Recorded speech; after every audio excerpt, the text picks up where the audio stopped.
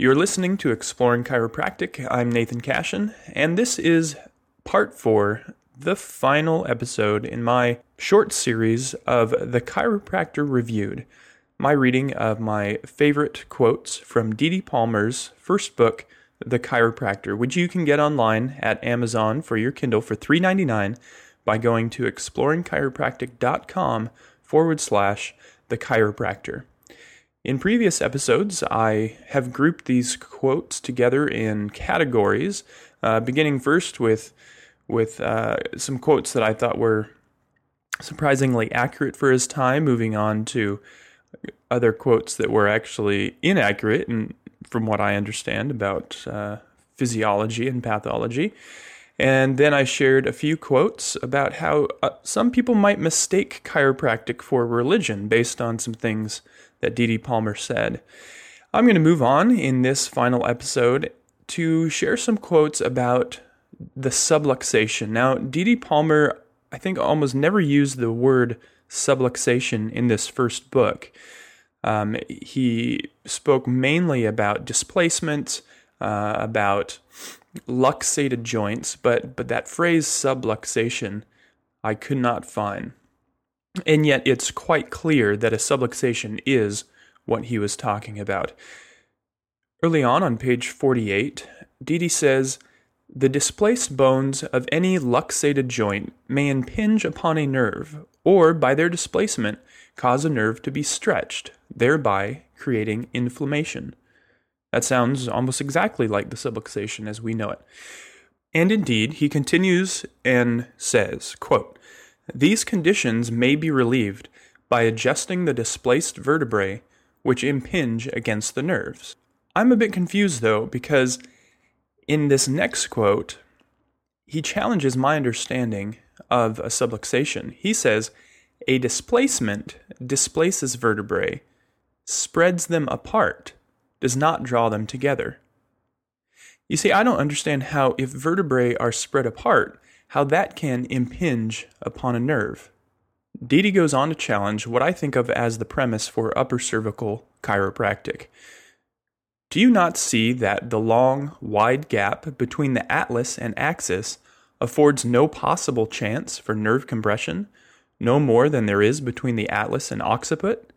If you think the first or spinal nerves can be pinched, compressed, or squeezed by the approximation of the atlas and the axis, or the drawing together of the occiput and the atlas, just try to explain such a condition to your next prospective patient. Well, D.D., challenge accepted. I have not yet taken an upper cervical course, but I definitely need to look into this because I was under the impression that a displaced vertebrae at C1, C2 can indeed cause most of the issues, according to upper cervical practitioners. D.D. once again challenges my understanding, this time regarding intervertebral discs. He says, quote, "The intervertebral discs are not compressed, made thinner. The nerves are not occluded, pinched, or impinged upon.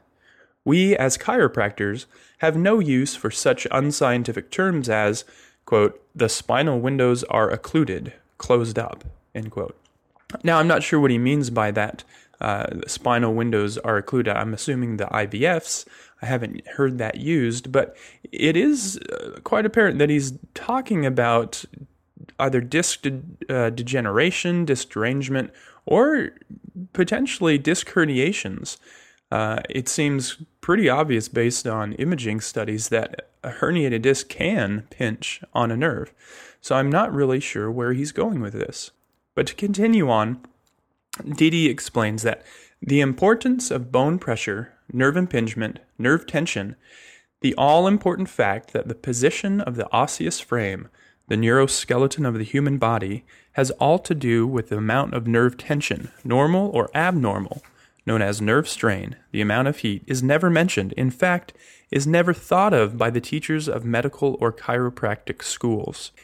Again, I'm a bit confused whether he's equating nerve tension and heat. I've heard that hypothesis thrown around a couple of times. It seems like early chiropractic schools taught almost exclusively nerve impingement and the importance of bone pressure. I might be misreading this one because he continues to say, Knowing the structure of bones and nerves, the names of each and all their surfaces, the descriptive terms, nomenclature and classification, their location and functions, do not inform us of the importance which chiropractors should attach to the position of bones. It sounds like his passion and love of anatomy wasn't quite enough to understand how the bones move. I don't know if he was suggesting that we also need to understand biomechanics, or if he was suggesting that the philosophy of chiropractic is more important than the science. Well, as you can see, these quotes about the subluxation were quite challenging to my understanding of the concept.